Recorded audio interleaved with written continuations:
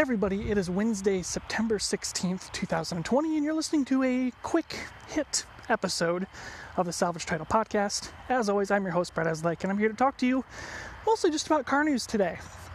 I wanted to expand a bit on what we talked about in the previous episode, which is the new Hyundai Tucson, which bowed, Monday night? And then the new Nissan, the new Proto Z, that got announced last night. Picking things up early on, the Hyundai Tucson, we mentioned the debut was literally happening as I had recorded the episode, and more or less it's exactly what we thought it would be. The Tucson is one of the best-selling vehicles for Hyundai globally, and they've invested a ton of time, money, and energy into making this not only a vehicle that's going to continue to be a strong seller for them, but also specifically target millennials in a way that I don't know if we've seen too many car companies do quite yet. The new design features of the car, I think, are really the big selling point. Hyundai is really talking up their game about the new design language that they're using, where each car gets its own unique identity, both inside and out, which I assume really increases the costs in terms of manufacturing these things, but it doesn't sound like there's going to be a backslide on pricing to the final customer. Design-wise, this is taking some elements that we've seen in the new Elantra with the hard creases down the passenger doors, really aggressive lines on the back of the car, but the front of the vehicle features this really interesting V-shaped waterfall daytime running light situation that I guess it integrates directly into the grille. So if the car's sitting parked and it has its lights turned off, you're not able to see the individual light fixtures. I think there's 4 down each side, and then the top one is a much larger daytime running light that you normally expect to see on most regular cars, and then lower on the front of the vehicle, integrated into the bumper, the actual headlights, like a lot of things that we've been seeing lately, not just from Hyundai, but from a lot of other vehicles. But the Tucson itself, exterior design-wise, it's very French, it's very edgy. It's really, I think asking a question that nobody else seems to want to ask, which is how do you integrate style into this segment that is growing at an exponential rate, but is also boring as hell? And Hyundai really seems to go, well, fuck it, we're going to do something cool, and if people latch on, that's great, and if not, we can always fix it in the second update for the car. So yeah, interior-wise, it's the same kind of thing. It really seems like they're learning a lot, not only from Tesla, but also from themselves with cars like the Nexo. It's a clean, open, airy cabin. It's using the ventless air circulation system like what Tesla has in the Model 3 and the Model Y. And it sounds like it's standard on every trim level of the crossover going forward. So really, it's really just so crazy that Hyundai is going to be able to get away with this going forward in the next couple of years. Powertrain-wise, it doesn't sound like things are going to be changing too much here in the United States. So the base trim engine looks like it's going to be that 2.4 liter that's been hanging around for a while. I think it makes around 180 horsepower or so. And then there's going to be an optional 1.6 liter turbo, just like the current car, that'll make a little over 200. Hyundai is also saying they're going to be doing an N-line version of the car with an undisclosed powertrain, and then it sounds like there might also be a full N version of the Tucson in another year or so. The big question is, what does an N-line become? If this is already going to have a nearly 200 horsepower turbocharged engine there, how much further do you go past it? Are you jumping into the 2-liter turbo from the Santa Fe? Are you getting into the big 2.5-liter turbo from the Sonata that's eventually going to go in almost everything? It really seems tough to tell, but one person posited on Twitter earlier today, and I'm completely forgetting who it was, that it could have a plug-in hybrid system matched to that 1.6-liter turbo, kind of similar to what Toyota's done with the Prius Prime. In that kind of situation, having a very green, very fast car could be an interesting choice in a continually growing and evolving segment. So the other big thing about this that's kind of strange is that there's going to be two different lengths of the Tucson sold worldwide. Here in North America, excluding Mexico, it's going to be the long wheelbase version. In most of Europe, it is going to be a short wheelbase version. And then it's kind of mismatched around the world with different markets on who will get what. Again, it's an interesting thing from Hyundai, and it definitely seems to show that they expect to make a lot of money off this vehicle by giving it so many different trims, powertrains, and configurations. It sounds like they're going to be rolling out a lot more green technology into the vehicle in the next few years, including just general mild hybrid powertrains, plug-in hybrid powertrains, and it sounds like a generic hybrid powertrain. And then eventually, maybe, possibly, some kind of EV version later on down the line. So we'll keep our eyes on it. It sounds like the first of the Tucsons will be delivered in Korea pretty close to the end of the year this year, and then we'll probably start seeing the first of the Tucsons coming to the U.S. Q1 2021. So, Hyundai news out of the way. We'll talk for a moment about Nissan. Nissan, they had a show. That's a good way to put it. Talking about the new Z car. It's the Z Proto concept is what they're calling it. More or less, they're saying that the Z is back. They're going to be investing in this brand. They're going to be giving it more attention. They want to capture, a sporty flavor of customer once again. And this vehicle, really seems to fit the bill. Silhouette-wise, it is very similar to the original Z car from the 70s.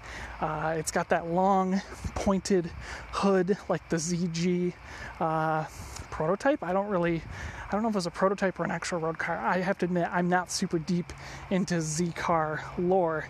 Nevertheless, it really looks like the original. They did a very good job on the exterior design, but they showed it in this lime green paint shade that really hit a lot of body lines, and people are now, of course, catching up and doing different kinds of photoshops to give it a little bit more shape with different colors. And it's kind of frustrating that Nissan didn't really go super in-depth with a good color choice to show things off, because it truly is a really good-looking car.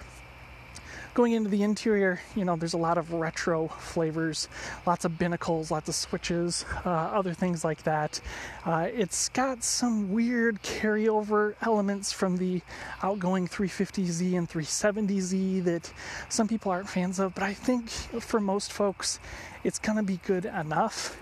The big question is, with this Z car, are we getting an all-new chassis, or is it going to be based on the outgoing FM platform? The FM platform's been rolling on since 2002. It's still used under the GTR. It's still used under the G35, or whatever the hell they're calling it, the Q60, whatever it is, I don't know. But, it's been around a long time, and it's had some evolutions, and, again, new tires, new brakes, new suspension bits can improve it, but how much further past that can you get? Without an all-new chassis that's significantly lighter and significantly stiffer, it's really going to hamper performance.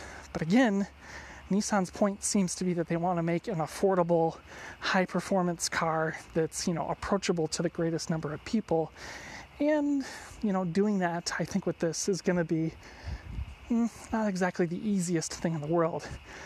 Powertrain-wise, they didn't really talk about a whole lot. They just said it's got a twin-turbo V6.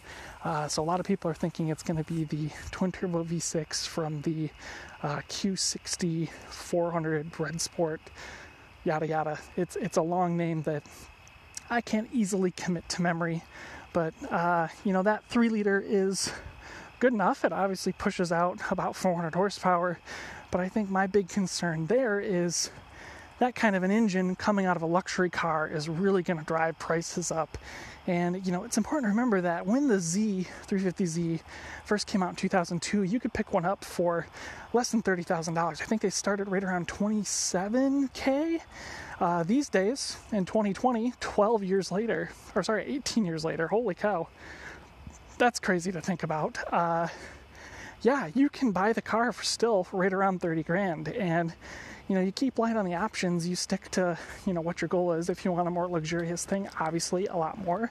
If you want a much more sporty thing, keep out of the options and you can get a pretty good deal. But with this new car, it's tough to tell who their customer is. And that was really the thing that I think hung over this event, was that, there really didn't seem to be a clear direction in the way that they wanted to talk about this Z Proto concept. And, kick things off with just the most awkward presentation, full of technical errors. Didn't really seem to be written in any way, shape, or form. It just didn't merge well. And then they come wheeling out Adam Carolla, who, I think at one point in time, a lot of car guys respected him because he does have, admittedly, pretty good taste in cars. And he seems to be a driver. He does race his Datsuns and, 240Zs and 280Zs himself. And, that's commendable in many different ways. But professional politics-wise, Adam Carolla is a fucking asshole.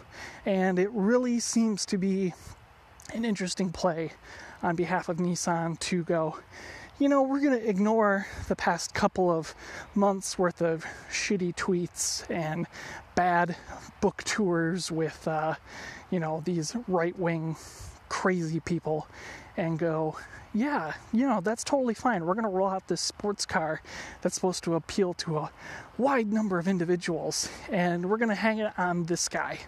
And it just seemed just so gross and really not thought through. And, Nissan's not a company that can afford to make big gambles and what I would largely consider to be a mistake like this. Nissan needs to make sure that they are, doing some safe choices. And no, a sports car is not a safe choice, but what I mean is not using such a controversial figure to help introduce the car.